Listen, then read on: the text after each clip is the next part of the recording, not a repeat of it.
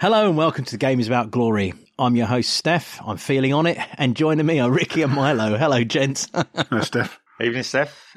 Before I get into this, and this is the point, Milo, you might want to get your notebook out. This might need the axe. Did any of you happen to catch the MLS game over the weekend? It was on Saturday where LAFC played in Real Salt Lake. Our very own Hugo Lloris in goal. They lost 3-0. To Real Salt Lake. It was in Sandy, Utah. But the game was postponed twice because of heavy wind, then lightning. And then did you see what the game ended up being played on? It was literally played on 2 feet of snow. No, I haven't seen this. I expected someone to come out and stick a carrot where Lloris's nose was and a couple of bits of coal down his top.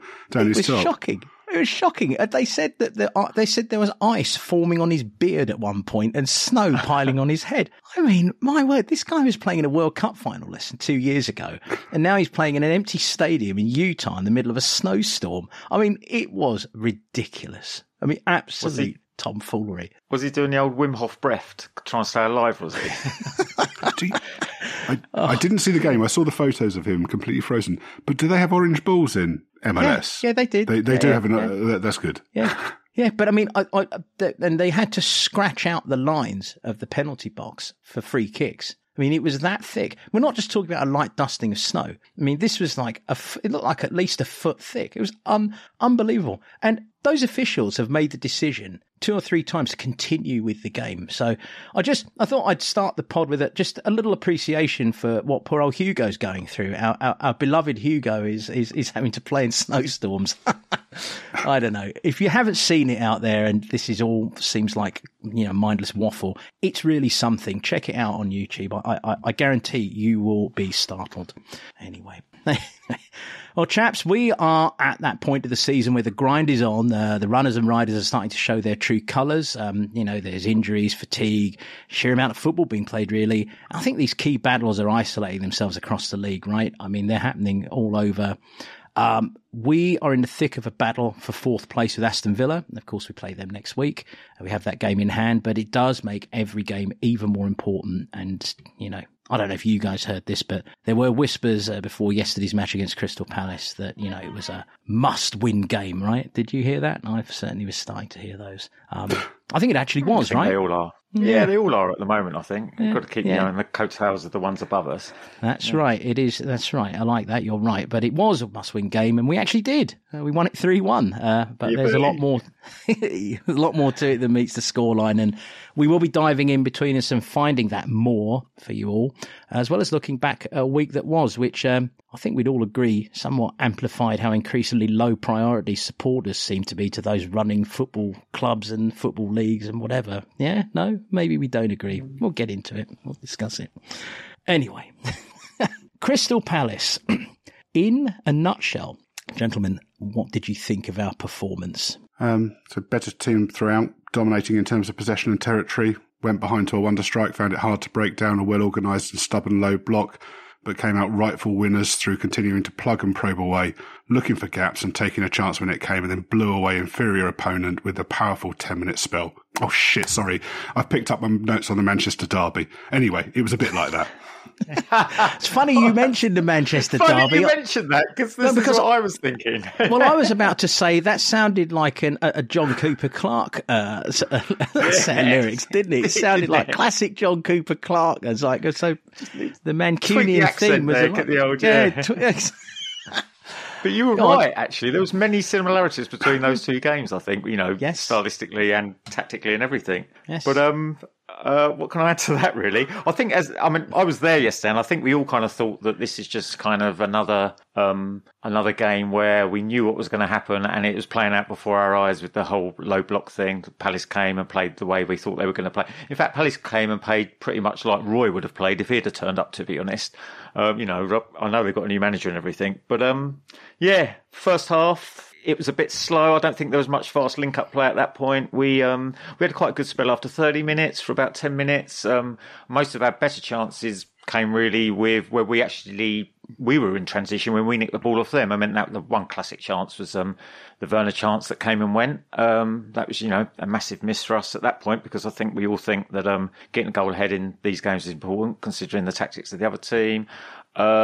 And then second half when they scored, I generally thought they can't leave this ground with 3 points on the back of a free kick, because that's literally all they had for the whole game at that point.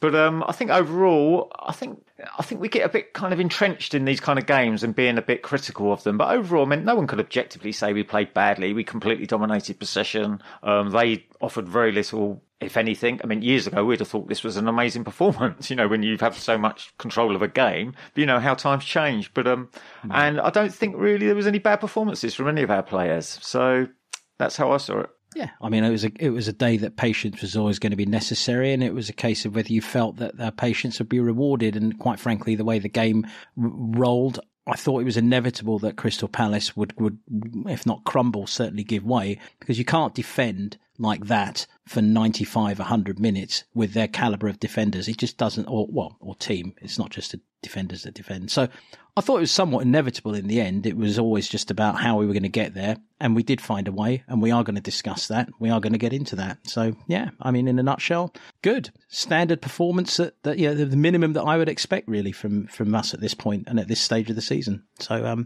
but let's look at that team selection, chaps. Werner comes in for Ritchie, Bentancur in for Sarr, Udogie in for Davis. There you go. I think obviously Ritchie's been injured now, so that gave us a chance to put some back through the middle, because I think that was probably a little kind of awkward kind of decision in Angie's mind from previous weeks, what we was going to do when Son came back. I think the midfield three was, I think Ange said months ago, didn't he, before all the injuries set in, that he was kind of dreaming of hopefully seeing them three together. A bit unlucky for Sarr, but I think, as been said in the post-match, I think he's been suffering from a slight injury in that. And not only that, I mean, I think he was talking about this last week, Steph, when the geography of the pitch is like shrunk down to a third of it, then the kind of back and forth runs of Sarr aren't so valuable in those kind of games. So it wasn't a bad thing that Sarr missed out. I think it's sad that he missed out, because I think he's been such a great form player, but other people deserve their chance as well, I think. I think that's probably Milo's observation there, not mine, but I appreciate you tagging me with it. But I think last week you did say about the geography. You were talking about the pitch. That was with Basuma and Bentancur, and after the Wolves game, wasn't it? Was the talk then? I think it was Gareth. I think it was Gareth saying that whether Basuma's more limited passing over Bentancur was a luxury when you're camped out on the other side, on top of the other team. But we can maybe pick that up later on in discussions. But sure. I think actually on Sarr over Bentancur, I think in a game like this, when you're going to get 80% of the possession, I think maybe having the player who's better on the ball and provides more of a goal threat is probably the right decision. I think Sarr is more useful against probably better teams where you want more ground covered and you want to be able to press and close down and snuff out attacks early. But it's a nice problem to have. I think Ange said when the players came back from AFCON that he's got a really nice selection and, different skill sets against through the midfield, and he can chop and change based on, what's required. Yeah, plus and again, it also, I agree with all of that. And I think it also, when you have Sarr on the bench at moments like this, when you do have a team that's, been defending that hard and maybe getting tired, to be able to bring that wall of energy on is very helpful. So I think that's exactly right. If you've been chasing the ball for 70, 80 minutes, which was, what Palace have been doing, you've been pressed with the intensity to press them, and then you turn over and you see Sarr getting off the bench, you must be fucking hell, because exactly. He can run for fun. So, it's a good option to have. How did we feel Rodrigo did yesterday? Do you see flashes of him finding his old form? Do you think it's too early to say? Do you think a game like this is fair to evaluate? Because essentially, it's sort of like you've got a chisel against the wall and you're trying to pick your way through, right? So I thought he had a pretty decent performance. It was his best, I think, recently. I think, the mistake for giving away the free kick aside, which was a bit of a brain fart, but I think he's always been a player who's had a mistake or a lapse of concentration in him. And that's kind of one of the reasons why I don't fancy him at 6. As Ricky just said, I think this is a midfield we're likely to see in games where we're dominating possession. I think we'll probably see this again, against a low block team. I think the other thing, he tired as the game went on. So, he was pulled off pretty much on the hour. Since he's come back from injury in the Premier League, the Man United game's the only one where he's lasted the full 90, and coming off around the hour mark is pretty standard now. And I think that kind of plays into kind of where he is in his recovery. And I think we've probably got to be realistic that we're not going to see the best of him until next season. He's come back from a very, very lengthy layoff. The original injury he had is one that takes players a while to recover from. And I think it's remarkable that he's playing as much as he is. But I think we've got to bear in mind there's probably more to come, but we're probably not going to see that until next season. I think 100% you have to give him some leeway when you're coming back from, one long injury, like a really, what would be considered a bad one for a footballer, and obviously the secondary injury as well. I think there was definitely green shoots on the creativity side from Bentancur on Saturday. He played some really, really clever balls, and he was looking to do that a lot more, I think, as well. I think with being there with Bissouma, he probably has a little bit more confidence that he knows where Bissouma's going to be all the time, even if he does push on a bit or do those kind of things.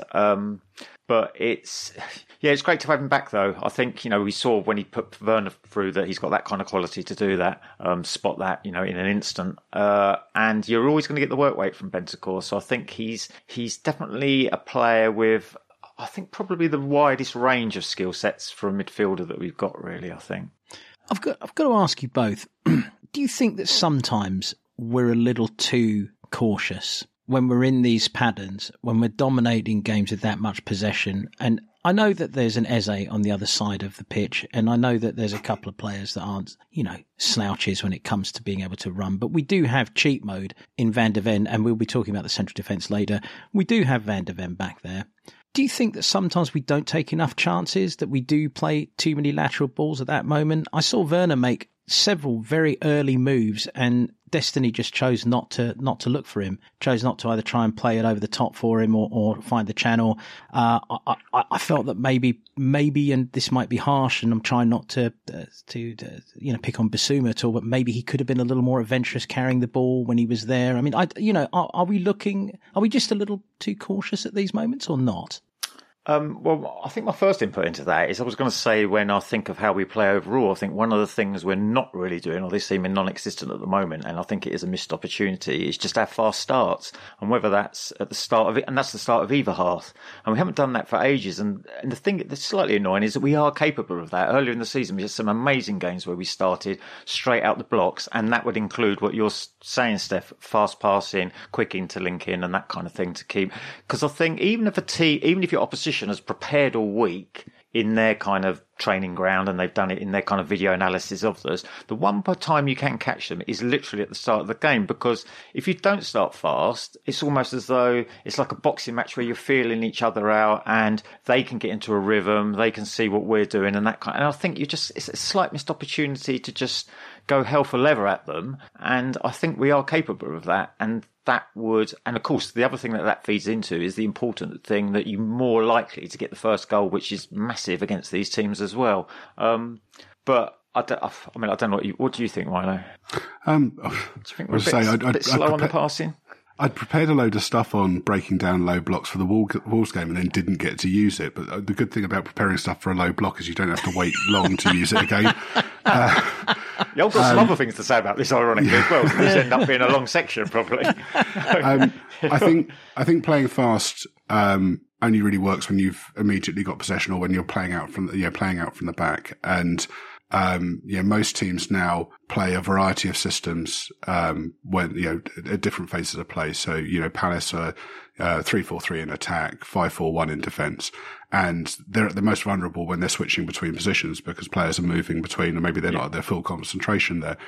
But this is why you see teams trying to crowd out the middle of the pitch to force you wide, to force you into positions where it's the long way round. I mean, this is the reason why we invert our fullbacks to force teams so they can't come through the middle, because it's the quickest route to goal. You force a player to play out wide. It gives you more time to get back into position. This is why we see teams tactically foul us, why you see shirt pulls, why you see tapped ankles and all this kind of stuff, is to slow us down and to stop us in those transitional periods. And I think once a team's got back into their set defence, it's very, that pace, that opportunity for pace is gone. So yes, of course we should be trying to play quick whilst the team's in transition. I think we do try to do that. It's just very difficult, and teams are good at trying to stop that and break it down. Once a team is settled into the low block, I think that's when you do have to do. I mean, Ricky, we were on a pod earlier this year where we were talking about the kind of W passing that we were doing, which is, I think, it's very different to what we used to see under Poch, where we were passing it across the face of goal, trying to look for something. We are pushing and probing. And I thought in this game, I don't think this game was a repeat of Wolves. I thought we were a lot better. And I think a lot of the things that we were critical of in the Wolves performance and we were asking the team to do, I think we were doing in this game, and the best we can with the players we've got available. And I think that's a very important point, and this is one where I think we will all agree. Look, we never criticise a player for who they're not. You can't, because that's silly. But Emerson is not Pedro Porro, and we lose a considerable amount without Pedro Porro because he's so important to what we do. So I think you're absolutely right. Given who we have, it's a big factor. And if you look at our wide forwards as well, I think one of the things we've got to bear in mind is that we're still a team that's transitioning from playing with the back three. So, we're very lucky actually that, Porro has adjusted from being a wing back to being an inverted fullback so quickly. But, Decky was signed to play in the half space. Son's happier in the half space. And when, in the system we're playing, as we've talked about quite a lot, we want them wider. We want them to stretch the pitch. So you're pulling out defenders, and then that creates the space for the others to go into. And, against Wolves, we were playing too narrow. We compressed it. The whole game was played in the kind of 20 yards, kind of just outside of Wolves area. You got 20 players in that small little box there. And it was very, very difficult to get through. I think in this game, I think our shape was better. I think we pulled them about. We were trying things. And I think it's difficult, it is difficult because you get those snap chances, and there are a few of them in the first half where, I think Maddison got crowded out. I think Son got crowded out a couple of times when we got behind that line and we couldn't do anything with it. Obviously, Werner had a great chance, and, I think it was a good save by Johnston. And I think, some of the criticism I've seen of it, I think is a little unfair. I think, maybe other players would have done better. Son would have scored with that chance, but if Werner had Son's finishing ability, he'd be playing at Man City or Real Madrid. He wouldn't have come on loan to us and, be with a £50 million option. That's what he is. And, I think this was a lot better.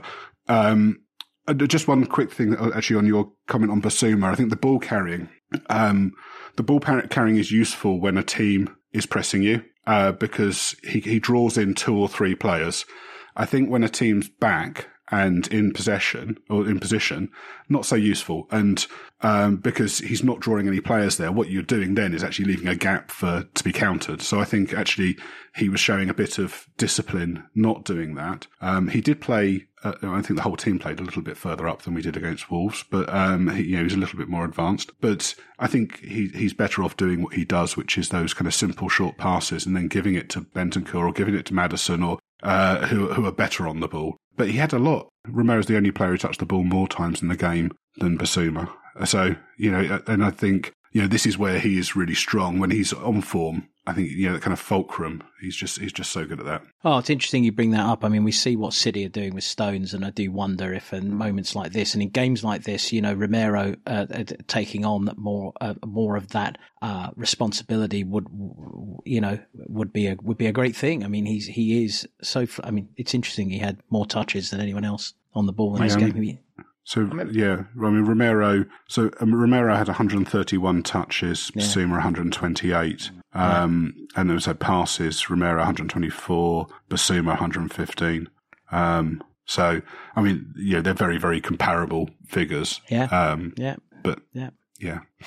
I think, the whole kind of low block as a tactic, I think teams go for it. One, because obviously they think, well, you're a better team than us. But I think it's true to say that defending just generally is easier than attacking, isn't it? I mean, scoring goals is the hardest thing. And I think if you close all those spaces up, then you're just a lot nearer to the attacking players, so you can all help each other out quickly and that kind of stuff. But, and also, I mean, as we've seen even today with the Manchester Derby game, no matter who's almost playing a low block team, who's playing as the low block system, I think your team that's doing all the attacking, has got all the possession, still coughs up really good quality chances to the low block team, and they usually. It's very interesting you bring up the Manchester derby because look, I know that Rashford's goal was good, and I don't want to make this a conversation about their fucking game, but the Foden goal was just outrageous. That first goal, that equaliser, brilliant. I want us to shoot more. Yeah, a bit more of that would be good. Yeah. Just one thing though, all of the talk about Werner's chance, which Johnston saved, was it really any worse than the one Højlund put over the bar from 8 yards out, an open goal? And 8 yards, the narrative, that's generous. the narrative. Why he didn't head that, I don't know. The narrative around players. I mean, obviously, he's close to one goal in one game since he joined City. So, not criticising him. And they're Werner and Højlund are at opposite ends of composure in front of goal, generally speaking. But, I think that the kind of narrative I find a bit frustrating around Werner. Well, I thought exactly the same. And ironically, because it was almost a similar chance, but in the first half, De Bruyne put Foden through, didn't he? Clear on the right. Yeah. And it was almost a very similar chance. It was Foden actually a carbon copy. Looked no more confident than Werner did yesterday with trying to finish that. It's a carbon copy, almost, isn't it? I know exactly what you're saying, but I mean, it is interesting. It's probably just to wrap up the first half. I think probably the thing that frustrated me the most again is that take a dig, have a dig. We've got a couple of players on the pitch who can hit them from range and who have whip and they have curl, and that's even without Pedro on the pitch. I mean, you've got Maddison, you've got Decky. These are players who can strike a ball. Have a couple of shots, take a dig. I mean, let's see. I mean, with low blocks, it's funny we talk about City because they're probably the team you'd think, well, if you've got to play against a low block, City's going to do the best job of it. They are, and I think we've said other weeks. I think the two ways to beat a low block is either a dribbly winger who can beat 1-2 men and open things up that way, but the other way is probably the way City would want to do it, which is fast passing. And actually, the smaller spaces when you're fast passing, that flips on its head. That's an advantage to a defender. But when you're doing fast passes, it's actually then an advantage to the attacker. But obviously, you have to be really good at that. And I suppose the ultimate example was Barcelona. They used to just pass through teams and for fun because they had absolute maestros at passing. Yeah. And plus, they had Messi, who was a maestro at passing and dribbling past people. So they had the best of everything. But and that refers back to what Milo was saying about the quality of players we've got now. We can only do what we can up to a certain level. The only thing I sort of temper that with is early in the season, we really did have some phases where we were playing as good a football as I've seen even since during the Poch era. We had some. I think there's a little surprise. Chelsea game. First 30 minutes of the Chelsea game destroyed them. Probably a little surprise factor as well. We were a little bit. No one saw us coming at the beginning of the season, and by Christmas, people are sort of like, oh well, we can do this and stop that, and that's what makes these victories a little more impressive to me. But anyway, and obviously teams have had success from doing this. So obviously, this is Glasner's second game in charge at Palace. I mean, this tends to be how his teams play anyway. I mean, as I said at the end of last week's pod, this is what he'll do. But he's not going to come to our place and do any different because this is his best chance of walking away with anything from the game. I think in terms of kind of breaking down the low block, I mean, I wasn't too frustrated. I didn't really see the need for taking pot shots. I thought we were doing quite well even in the first half because we were creating chances. Maybe not creating chances, but we were pulling Palace around. And I thought that if we kept going, that we'd do okay. We had so much. It's not just possession. I mean, it was 81%, I think, in the first half, but also dominance in terms of territory. We were moving the ball around, I thought, better than we were against Wolves.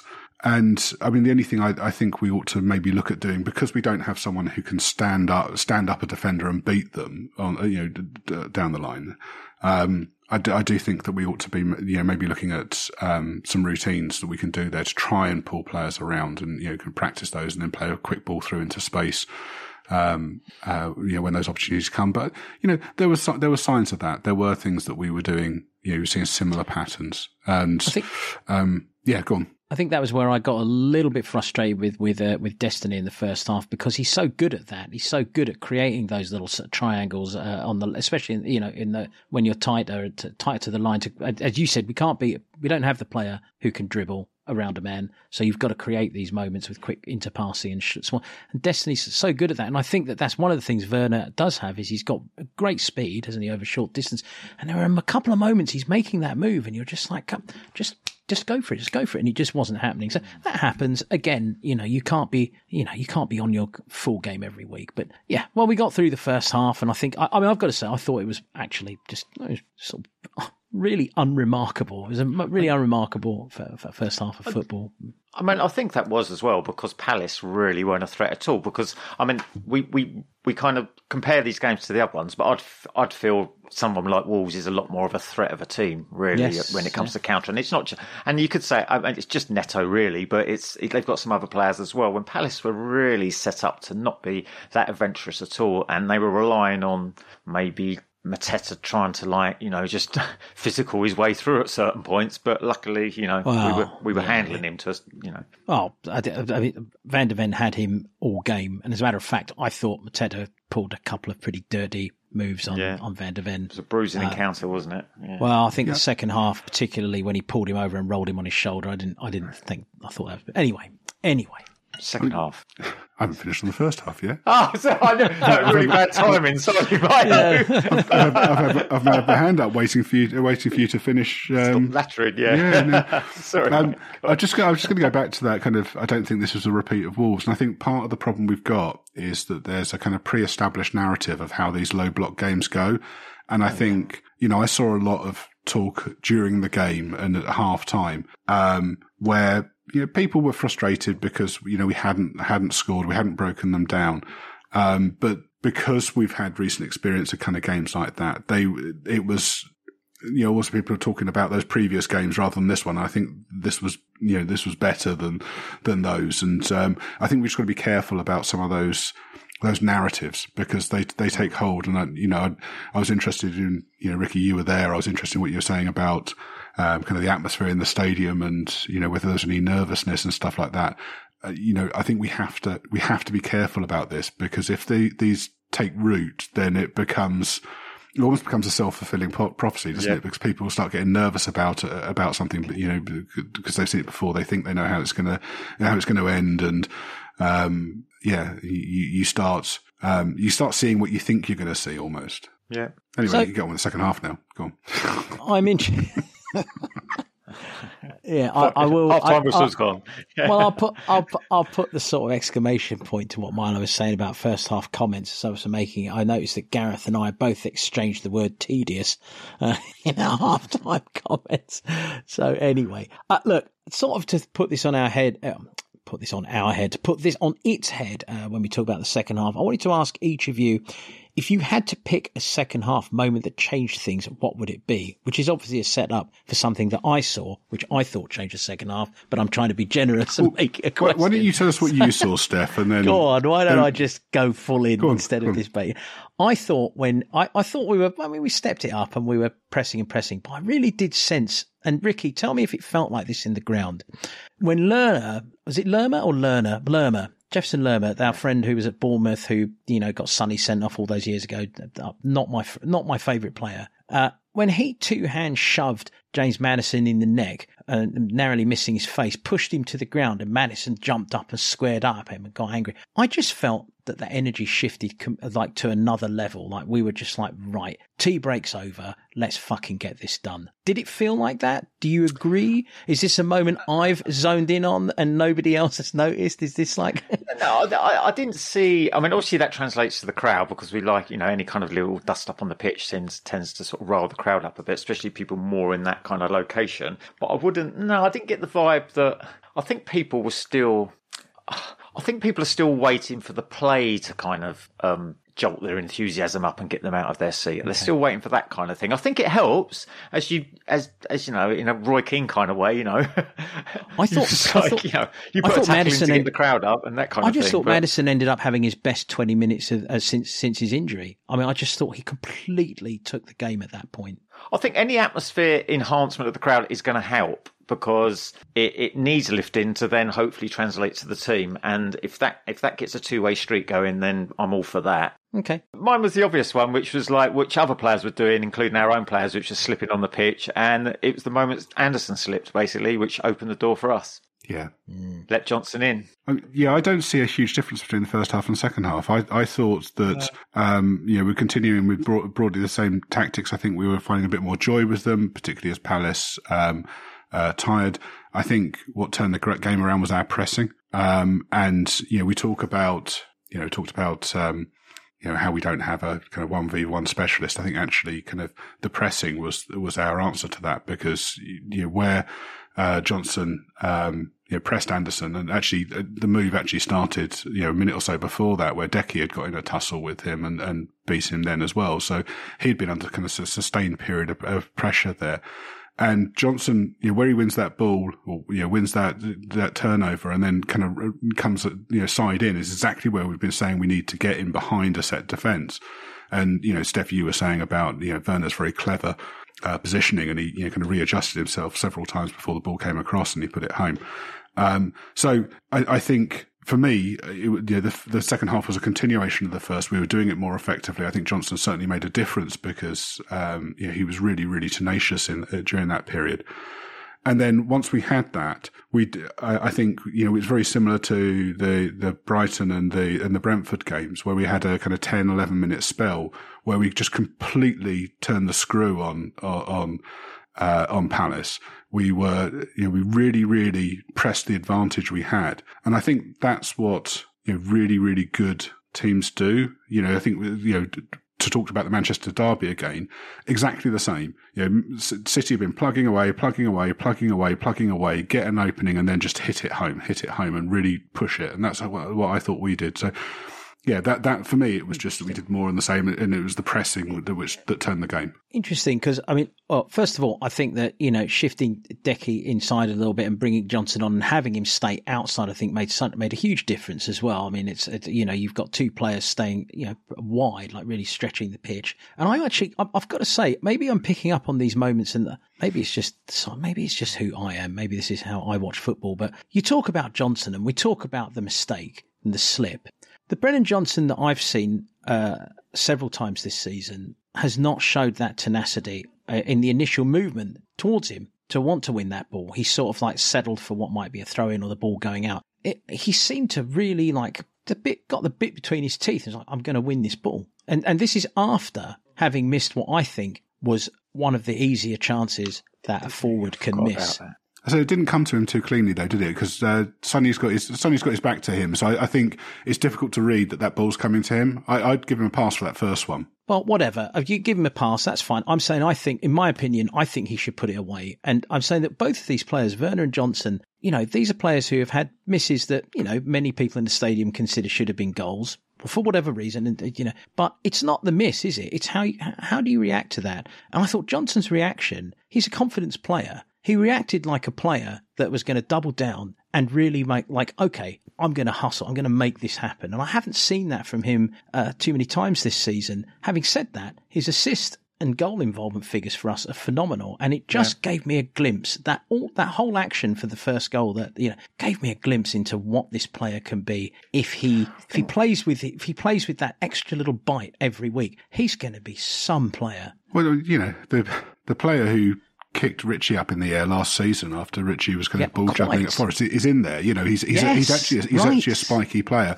I do wonder whether some people are kind of judging him, because he's got a sweet face, because he looks cute. Kind of people are judging him on that rather than, I don't know, is there kind of the body language experts coming out and kind of making assumptions about him?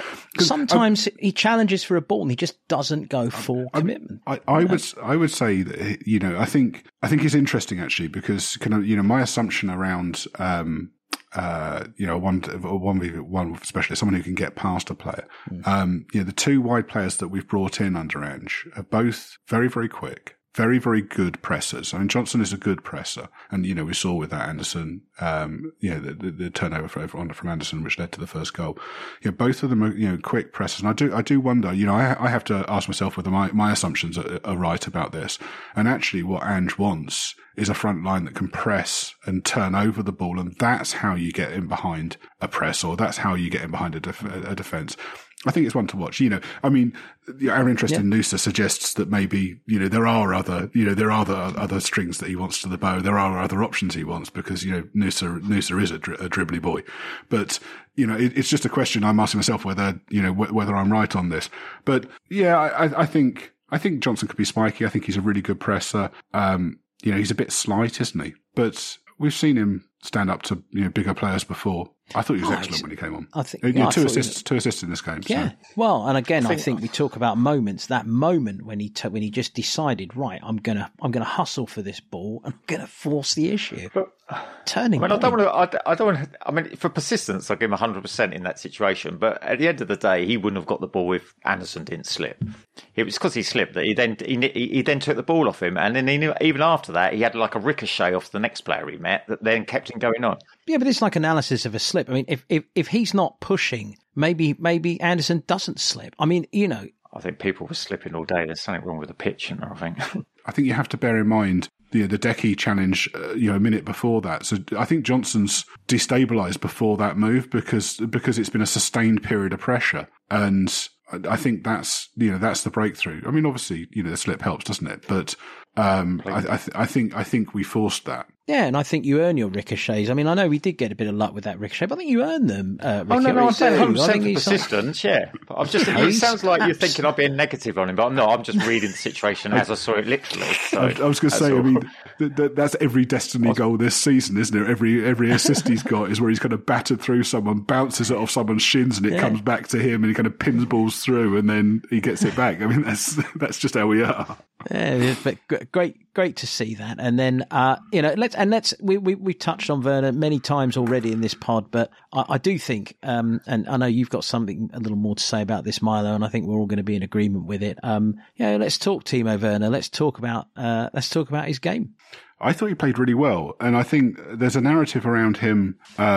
About being his confidence, which I take issue with. I thought he played really well, and I think people who think he's a striker, good striker who's out of confidence, I think are wrong. This is who he is. He's had one really, really good season in front of goal. The rest of them are, pretty similar. And, as I said earlier on, if he had Sonny's composure in front of goal, then he'd be playing at one of the top clubs in Europe and he wouldn't be with us. And I also think people have a tendency to look at what players aren't rather than what they are. And, what he is, I think this is the curve of a player when they join a new club. And maybe not so much Werner, but, a player comes through the ranks. Everyone gets very excited about, what they do, and they kind of go overboard on that. And then they start noticing the weaknesses in their game and they go overboard on that. And then there's this kind of roller coaster, isn't there? Werner, because of, what happened at Chelsea, I think he came in when people had low expectations for him, and that's kind of coloured it a bit, I think.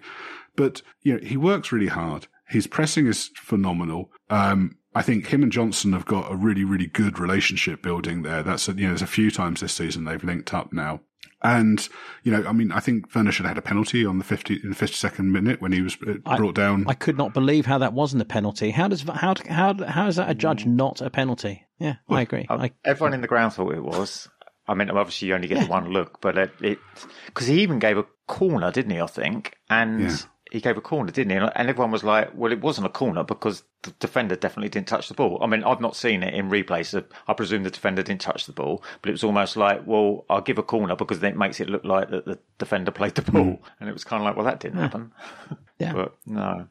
But I think, Werner, I think the thing I like about Werner is he looks like he's well coached, I think. And I think that what I mean by that is not even just our club, but I get the impression with him that that he takes on board everything that he's told in training, and he's because I think he's quite an intelligent guy, and he tries to put that into practice to the best of his ability. And I think that's like some of the things we've touched on there with his pressing, and not just that, but his positioning and the runs he makes and stuff like that. And we're not really fully tuned into that yet, I don't think. And I think on that left side, has a good understanding of what's required of him. And it sounds like, or it looks like, that he listens to what the manager wants of him, I think. And a manager will always like that. And he's not short of effort. As we say, he presses, and he's not going to do anything. I think, without using the confidence word, I think that, it's something like that will come. And scoring a goal the other day is definitely going to add to the confidence. And what we all need to remember, and we've said this other weeks, is that, people are through one-on-one, but we've just got used to watching Kane and Sonny, basically, and you get used to that. You just think that's in the net. As some proved in the second half, you know what I mean? You just think, Sonny's going to score that. But equally... But no club has that. What other clubs have that? Listen, let's put this to bed as well for a second. Our fickle fan base is only too happy to use Sonny like a trampoline when he's going through one of his fallow spells and missing one-on-ones and missing chances, which does happen. So, the best do miss them. I mean, Harry used to miss one-on-ones, but of course, the thing is, he got 3 or 4 a game and he put 2 of them away because he was that good. I agree with everything that everyone is saying about Timo Werner, and I get really sort of get a little downcast at the sort of almost confirmation bias that we've got a Chelsea reject that some people seem to think. And I just think it's completely inaccurate. He suits our system. He suits what Ange wants. You talk about the shape and the movement, Ricky. I agree. There is I think if the wavelength clicks a little more on that left, he's going to be devastating for us. He's going to create some tremendous chances. I fully back him to be a success for us. Fully. Yeah. I mean, he's got 3 goal involvements in 6 games. So 1 goal, 2 assists in 6 games. That's decent. That's good by any standards. And I think you're right, Ricky, when you're talking about his intelligence. I think he's holding his position well, and I think when I'm talking about how this wasn't a repeat of Wolves, I think part of that is because he's holding his position a lot better. And that doesn't crowd out Udogie. Son wants to be playing on the edge of the box, doesn't he? He doesn't want to be out there, and I think Werner is smarter.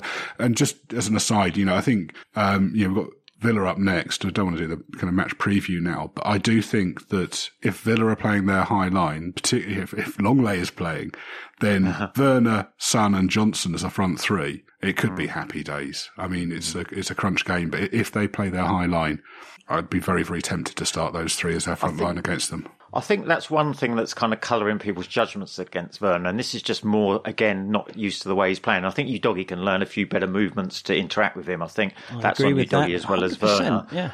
But I think the other thing that's frustrating people is it looks like we have a lot of success from wing play when we have got people that are actually doing wing play. And I think when we have Decky on the right and Werner on the left, quite often, like especially in that first half, they'll do that kind of stop the ball, cut inside, and then what gets the crowd a bit anxious is it just looks like we're playing the reset pass, backwards and that kind of thing again. When I think people, I don't mind someone cutting inside if then, let's say they're playing it into the next lane inside them to someone that's advancing.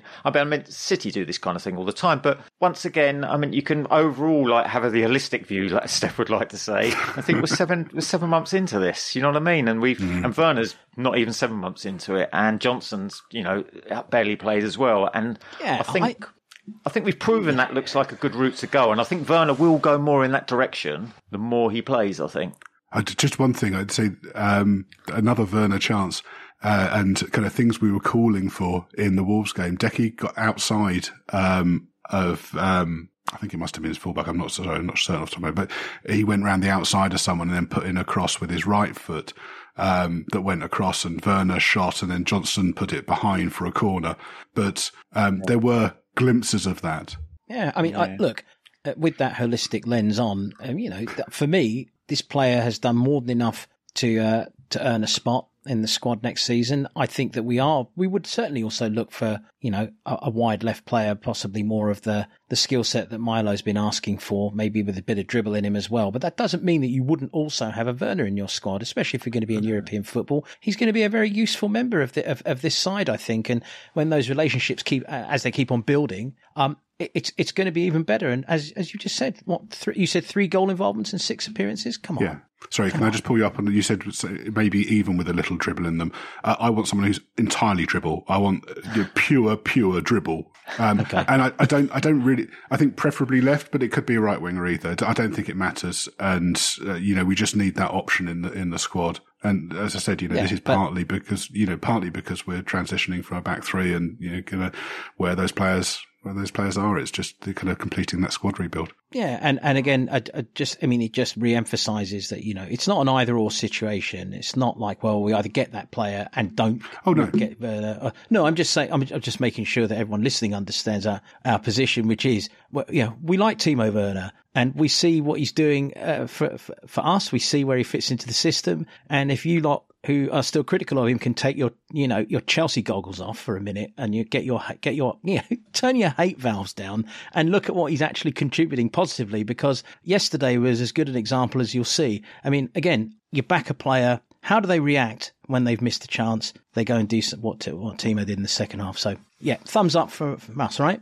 I think so. I mean, and when you think of the buyout clause, even if we want to go for him, it doesn't really impact then going for other players as well, because it's not mega bucks out of a budget that we'll have. So we can go down that route all we want, and it doesn't affect any of our other purchases, I don't think. And he's of a good age for that, because we could get a younger person behind him. Yes, and especially if we move Brian Hill on, which I think it's probably safe to say we will. And Solomon. So anyway, that's that bit of summer business done. We've just done that for the clubs. So get on board, everyone. Timo's going to be with us. But can we just move on a little bit and can we shower a little more praise on our 2 superlative centre backs again, please? A question was asked in our chat thread. I saw. I think it might have been Amar asking, "Do we have a centre back partnership that's close to Toby and Jan?" And Milo, you replied with. You said whether they had potentially had a higher ceiling. They certainly do. Yeah, definitely. I mean, for 100%. One, we've got Van de Ven in a lot. Yeah, and both. They're both very young for a start. But I thought they were both excellent yesterday. I mean, Van de Ven just mopped everything up, and Romero is great on the ball, and I think just set the tempo for the game. Really, he's so important to how we build up play from the back. I thought he had a really good game. I spoke earlier on about the number of touches he had, and. Yeah, I thought he was great. And, obviously with the goal, I think, it was an interesting one actually, because, was it on 67 minutes, Decky put in a cross and Romero had a very, very similar header in pretty much exactly the same situation. So again, I think this is probably something we've been working on. Yeah. I suspect that we're missing Richie. We don't have that aerial presence in the box. So Cutie push on. But because it's unusual to see a centre-back as the furthest forward player in open play getting on the end of crosses twice in the game. So it's definitely something we've worked on. It's definitely a plan. I haven't seen it before, so I'm assuming that it's Richie mitigation. Yeah, I think it was a real warrior performance from Van de Ven, I think. So, because he had real physical examination, as we said previously, with Mateta. But, and I just don't think you could wish for a better last man defender than Van de Ven. He's just absolutely excels at it. And the Romero goal, the thing I loved about it is kind of from looking in the south stand, there was kind of that little kind of lofted half volley from Maddison. So there was no pace on anything, but you just thought, and when you saw it was Romero, you just thought it was just the sheer will of Romero thinking that's there to be had. Do you know what I mean? I can get up there, I can beat whoever's in front of me. And he directed it really nicely as well. It just dropped into that corner. And obviously he was delighted, and we all were as well. I mean, he's really fully involved now. I think Romero with the whole kind of club dynamic. I think I've got that vibe with him now. I think it's very interesting. I mean, obviously Van de Ven is an insurance for our entire side. I mean, even Crystal Palace fans were remarking on their social media afterwards. I read one of them saying, it's unfair that they have cheat modes like that on the pitch. I mean, we've all been saying it. I mean, he does add, I think, an extra layer of insurance for Christian to play his game. But, I came across a statistic recently. He hasn't been booked this year I mean, I know it's early March, but that's not 9 weeks. I think we could generously say that he's gone now without a booking. He's made some adjustments to his game, self-professed, albeit most of them are just like not getting involved in stupid shit, which are the involvement. But that's the maturity that you hope comes to a young player who, and who can see there's a fault in their game and is correcting it. And he's managed to do that without sacrificing his game. Apart from next week, there's one piece of stupid shit I want him to get involved in next week. Well, and I want him to kick him over the whole end. Well, I don't disagree. I agree with that. And yes, we should probably we could also have if we want, we could have a 10-minute spare pod about how that should happen when. I think we should have a coffee bet, the three of us, on who's closest to the minute where someone kicks Matty Cash. Yeah. I'm going to think about that. And by the we'll time we get to the preview of the Villa game, I'll have figured it out. But just put it in there. So who's closest? First foul? First foul on Cash? Is that what we're looking for? Well, it has to be a decent foul, though, really. First decent foul. It's going to have to be the first. Some retribution, sort of. Okay. Yeah, the first close to yellow foul. Yeah. And will we? And how many of us will cheer it like a goal?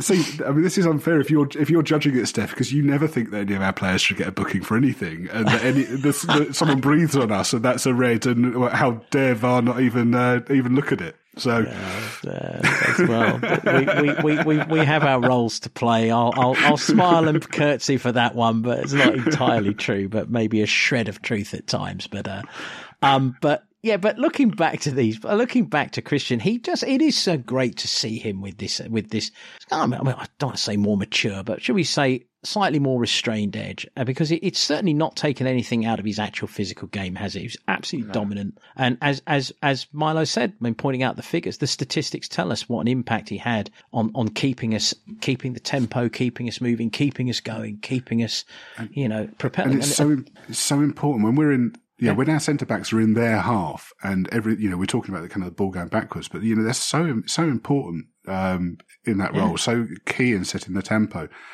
And I mean, actually, the third goal even comes from Van der Ven, Vic, and Romero passing it back across them. We're trying, because obviously at that point Palace have to come out at us. So when we're talking early on about why doesn't Basuma carry the ball out, well, because there's no one pressing him, we're passing it across to pull them onto us.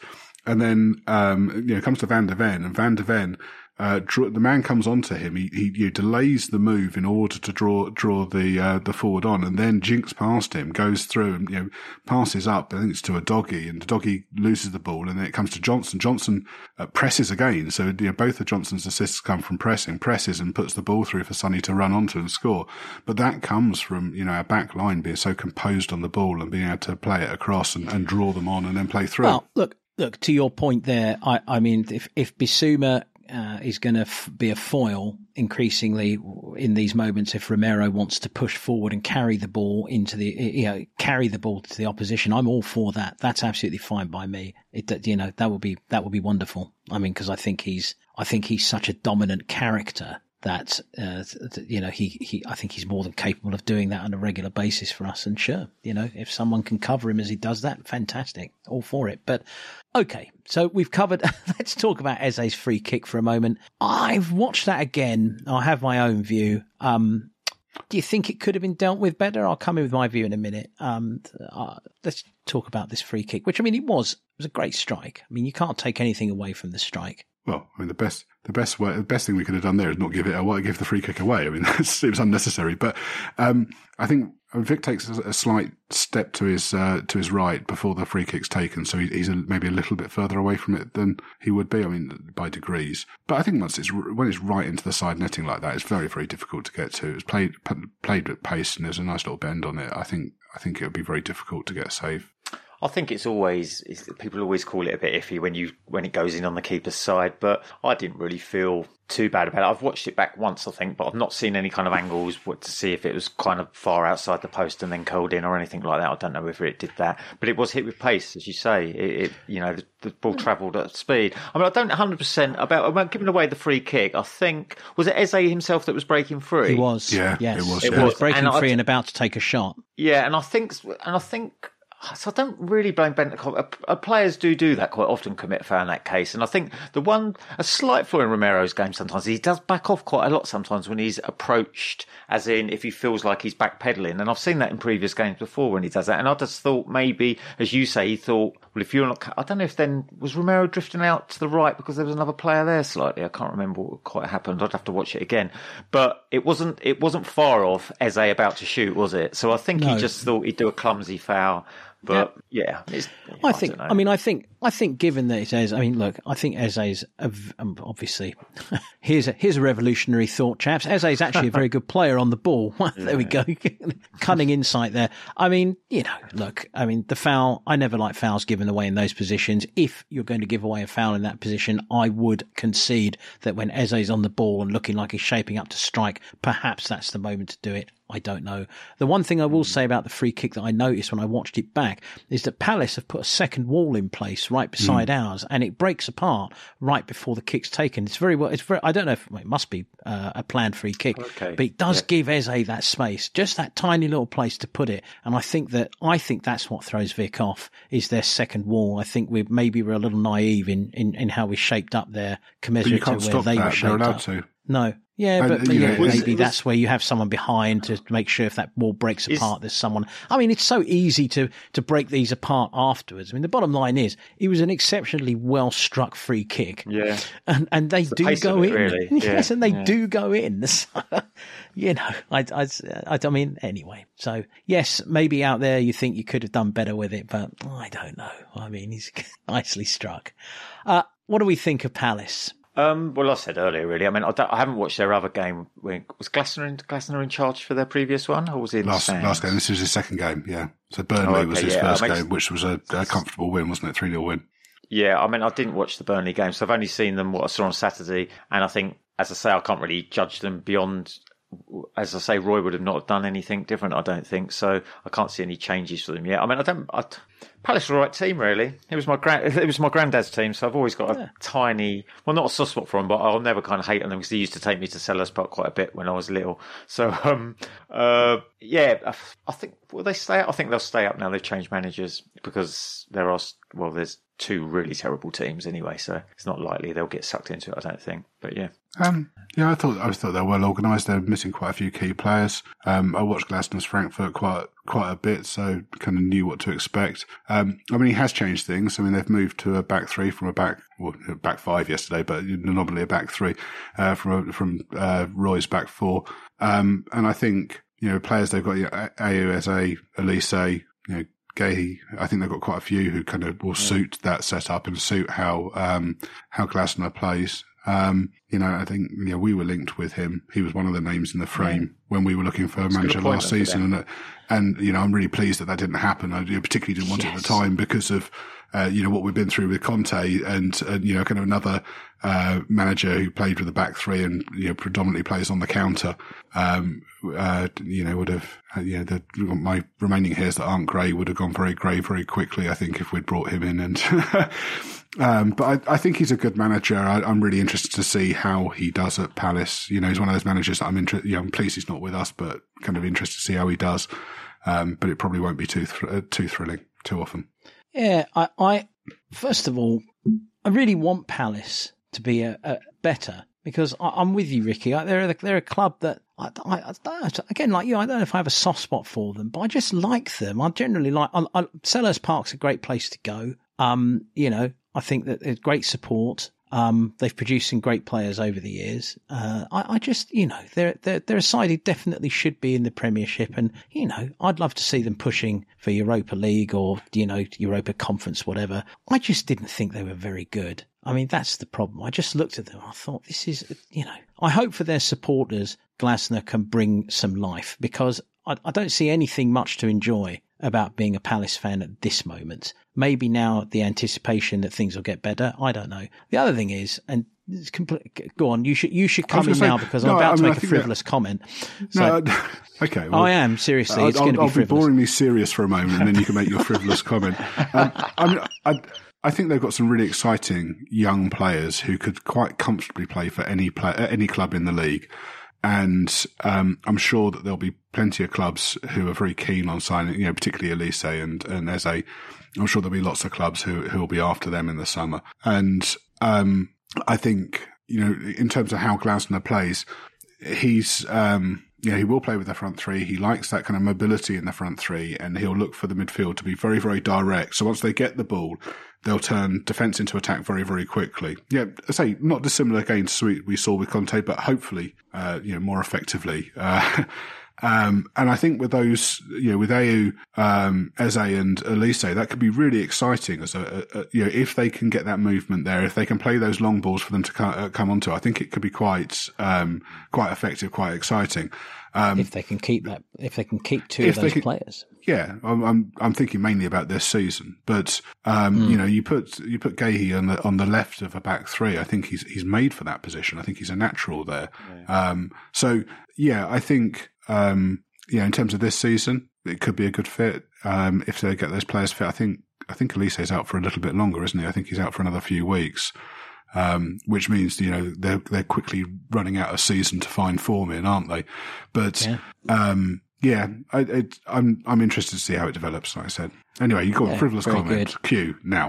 Well, my frivolous comment is just I'm a little fascinated with Oliver Glasner physically. I mean, number one, he looks like Jason Bateman to me, so I immediately think of Ozark, and I sort of am trying to picture him as having been in that. He's like Jason Bateman, the actor. Anyone? Yeah, I know. Yeah. Looks a bit like but also he's another one of these managers who seems to have a disproportionately larger head to his body. Just looks sort of odd. He's a very odd looking man. I can't get any read of him as a personality from the sidelines. There's no vibe. He just seems very kindly and sort of like, almost scholarly. I don't know. It just strikes me as a strange man. And I'm sure that is a frivolous comment, because obviously you don't manage in the Bundesliga, with. I watched his post-match interview that'll be the first time I've ever heard him speak. So I watched that to get a little, assessment of what you said. Yeah, I just don't see him pulling up trees. But put it this way, I was really surprised Palace didn't show some courage and stick with Patrick Vieira, because I thought they were on the right track with him. I really did. Oh no, and I thought that it completely fell to pieces in the second season. Completely fell to pieces. So I mean, I think he had to go. I'll have to ask my good friend Dave Ling, who is a massive Crystal Palace fan, if that's the case.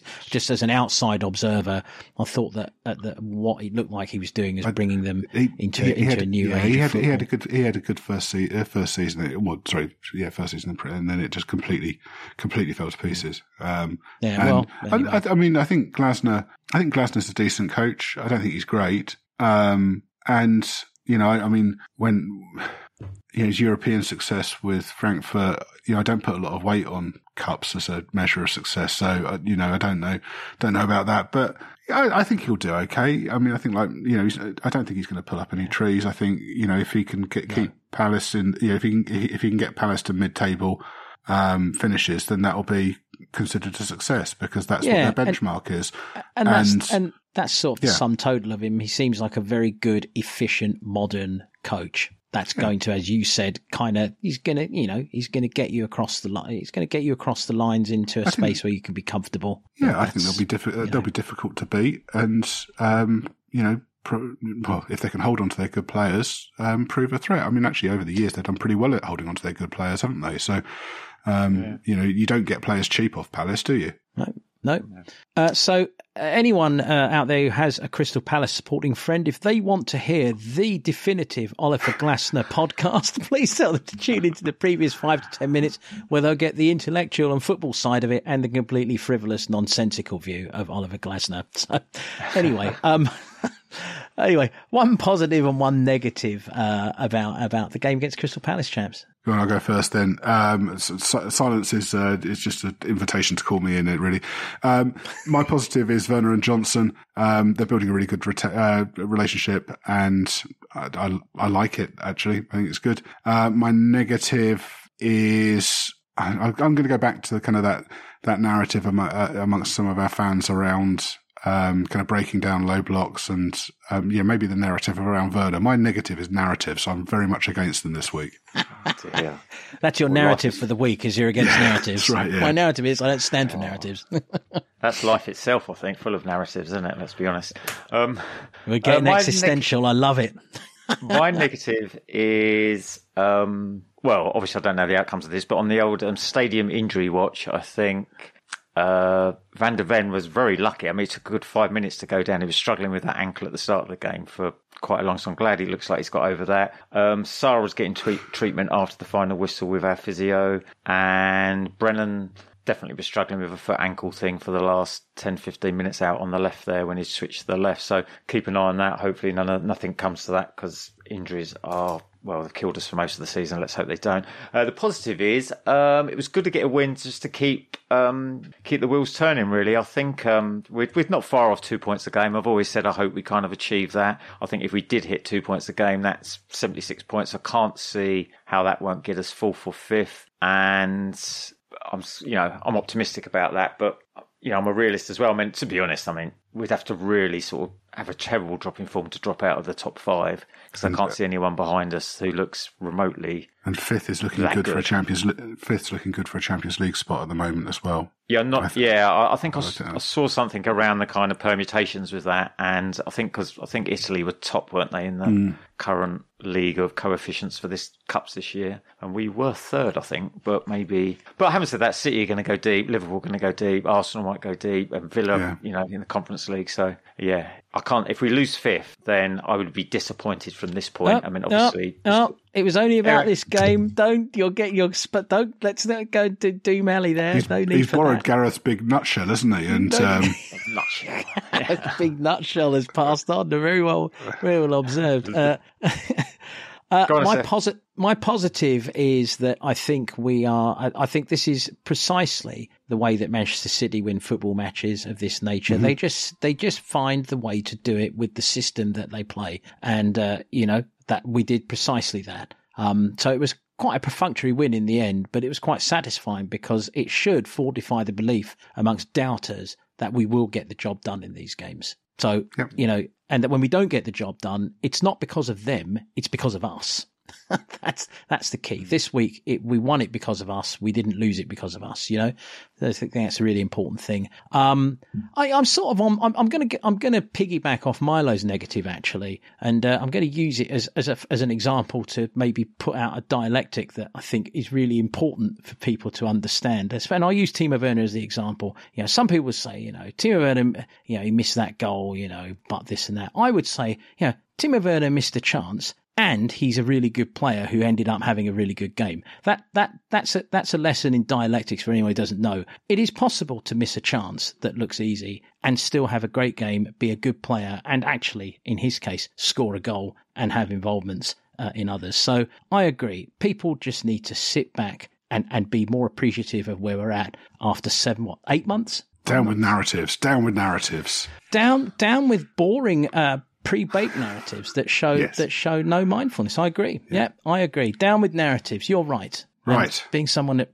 could be spiraling off into another narrative, I'll be cut off now. And the weekly watch. Shall I just run us through that quickly? Just run us through and see how quickly we can get through it. Yeah, okay. I'll start with some good news. So, goal and save of the month. Richie's wonder goal against Everton has been nominated for February's Premier League Goal of the Month, and Big Vix has been nominated for Save of the Month for his goal line clearance in the same game with his feet and legs from Ben Godfrey's header from 6 yards out. It's the 6th time in 7 months that Vic's been nominated for Save of the Month. Voting is open till midday on Monday, the 4th of March.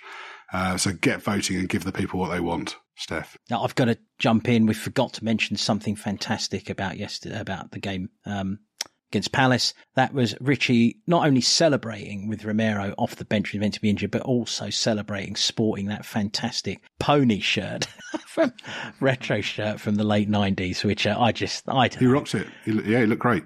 He looked brilliant, didn't he? He looked excellent. Football London Awards. So whilst we're talking about picking up gongs, Ange Postecoglou was named Manager of the Year, and Vicario got Goalkeeper of the Year in the 2024 Football London Awards this week. So just a question for you.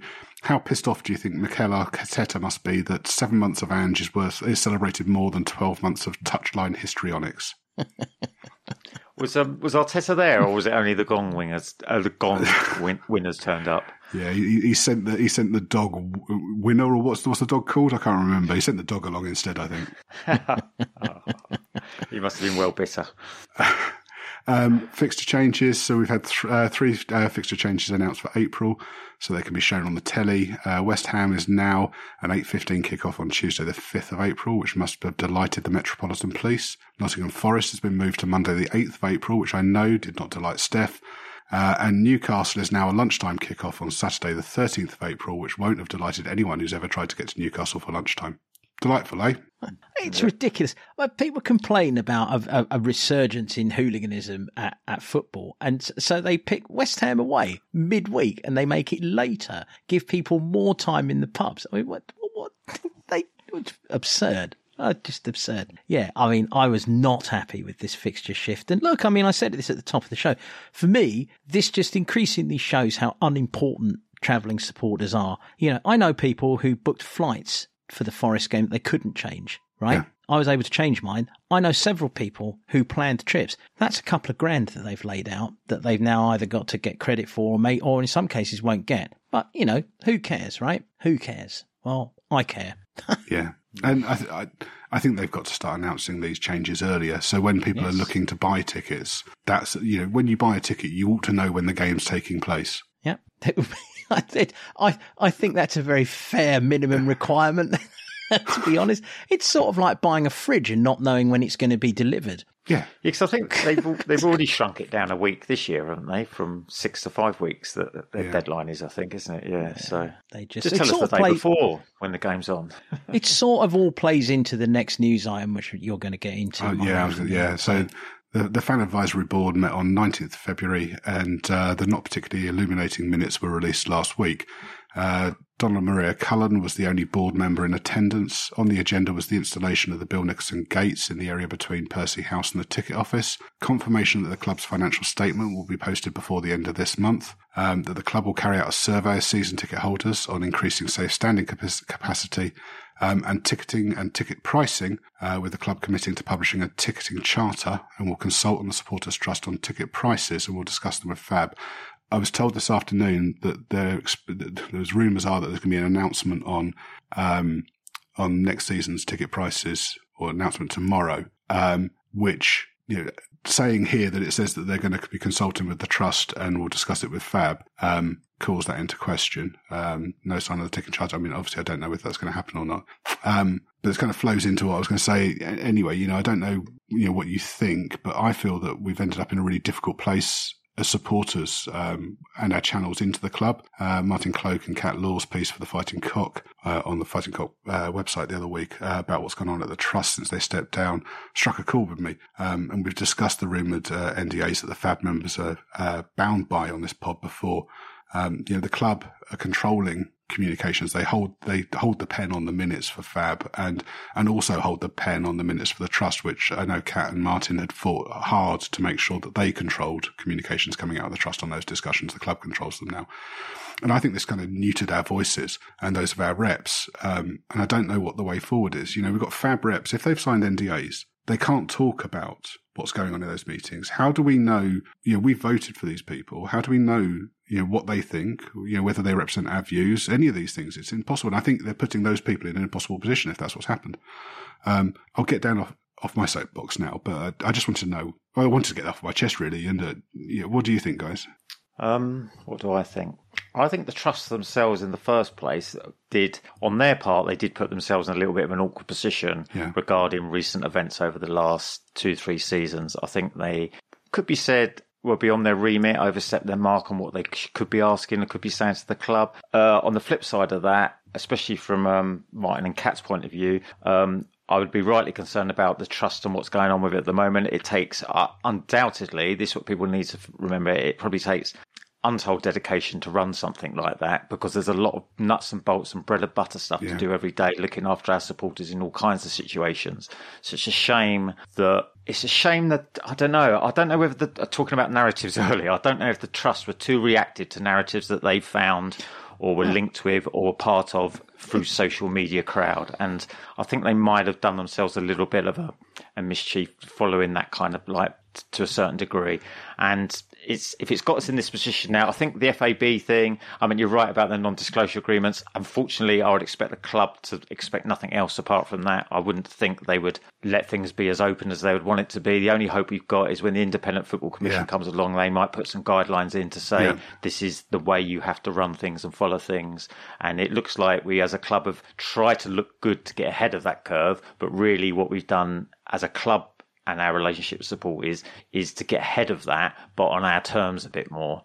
And I don't know. It's a bit. No, I think it's a very interesting summation you've given there, because I do think, if you're representing supporters as a trust, I mean, you're going to want to represent views. And I think it's very hard to hold an emotional, logical line, especially given, the club was in a fair old mess. On the football side for sure, coming into the summer. So, they're quite rightly pushing forward some questions and some concerns of the supporters.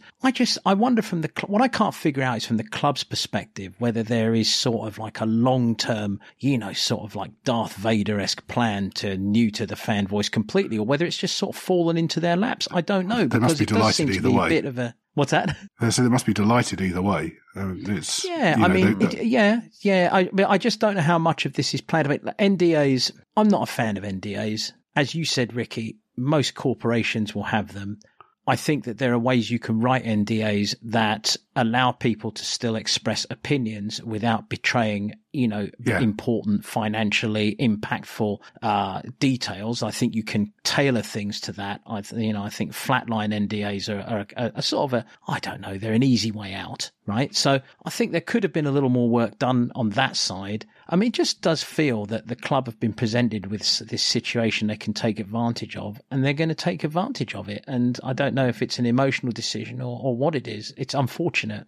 Like you, Milo, I don't really know where the way back is. I think it just needs another whole re-engagement of communication to point out to the club, look, we understand the need, for example, for an NDA, but can we not tailor this a little bit so as we can at least, it's going to take that. And I don't know if the club want to engage in that. That's the thing. I agree with Ricky. I think the only way this changes is if the regulator says these are how fan advisory boards work, because the club aren't going to volunteer that kind of stuff up. No. It would take a sustained pressure. And I think, in terms of the trust, if there is an announcement about ticket prices going on and there hasn't been the consultation that they said they're going to have, the problem is the trust kind of marched everyone up on a hill on this and then didn't turn up to their own demo in the summer before the Man United game, where they're staging the protests. Yeah. And Thula, who was the ticketing trust, who was the lead at the trust on ticketing, resigned over this. And I think kind of the lack of support they showed her was really poor. And I thought she'd done quite a good job of trying to pull together the different factions of the fan base and actually say, this isn't about Levy out or ENIC out or anything like that. But this is about, this is actually standing up for supporters, and it's broader than that. And I think it was really difficult to try and pull those groups together and then to be let down by the other trust members or the trust board, who were talking big, but then couldn't be asked to get off, turn up to their own demo. I think is disgusting. And I think it's made it very difficult. I think it's made it very difficult for any of us if we're about to have hikes in prices, how we can actually meaningfully protest, because I think it's very, very difficult to get support for that after what happened earlier this season. I think that's an excellent overview. And playing devil's advocate for a minute, if you're the club and you saw some of the hullabaloo that was coming at you previously, and you get an opportunity to shut it down, you will. I mean, that's just natural instinct. Whatever anyone wants to opine of it, it's going to happen. So, I think you're... I agree with that. I mean, that's what I was sort of saying before. I think they done an absolute solid job before, and that's probably what's disheartening at the moment with the way the trust is working. But I think they just got caught up a bit too much on the emotional side of things. Yeah. And I know that is massively prevalent in football now, but some of that emotion is misguided because it's just the noise that goes on week to week with the thing. And I agree with what you're saying, playing devil's advocate, Steph. It's just, if I was a club, I would have been like, you're at arm's length now. I don't like that. I don't like the way you're talking to us. And obviously you could say, well, you're a big corporate company, you would be like that. But yeah, I would be. I might be like that if I run a company. I don't want to answer some of the questions and the stuff you're throwing at me. And devil's advocate would also say that your members of your immediate business infrastructure are being personally threatened, so you will obviously not want that voice out there again, will you? So I mean, there are so many strings and so many ways of looking at it, but I think both of you have probably put it in a nutshell as well as it could be put. And I agree with you, Milo. Marching people, not showing up to their own to your own process. It's unbelievable. It's really poor how that all went down. So if the rumours are true about an announcement tomorrow, no doubt we'll come back to this next week. Yeah. Mason King and Youssef Ak-Hamrich, under 18-year-old players, have signed their first professional contracts for the club. Mason can play both at centre-back and left-back, and Youssef can play either on the wing or at left-back.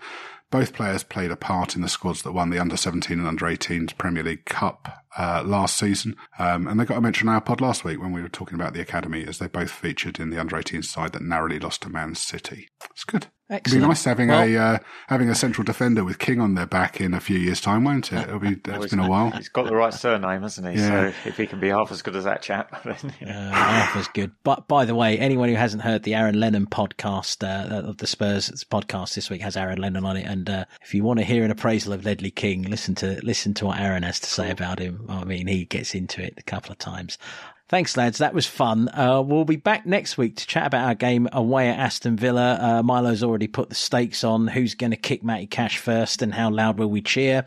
It's a vital game. I guess I made a bet with Gareth about tea. Did I? You did. Crikey. Yeah. I don't know. Betting everywhere. I don't know. I'm sure I bet that we finish above them. I'm sure I bet that we beat them. But massive game, isn't it?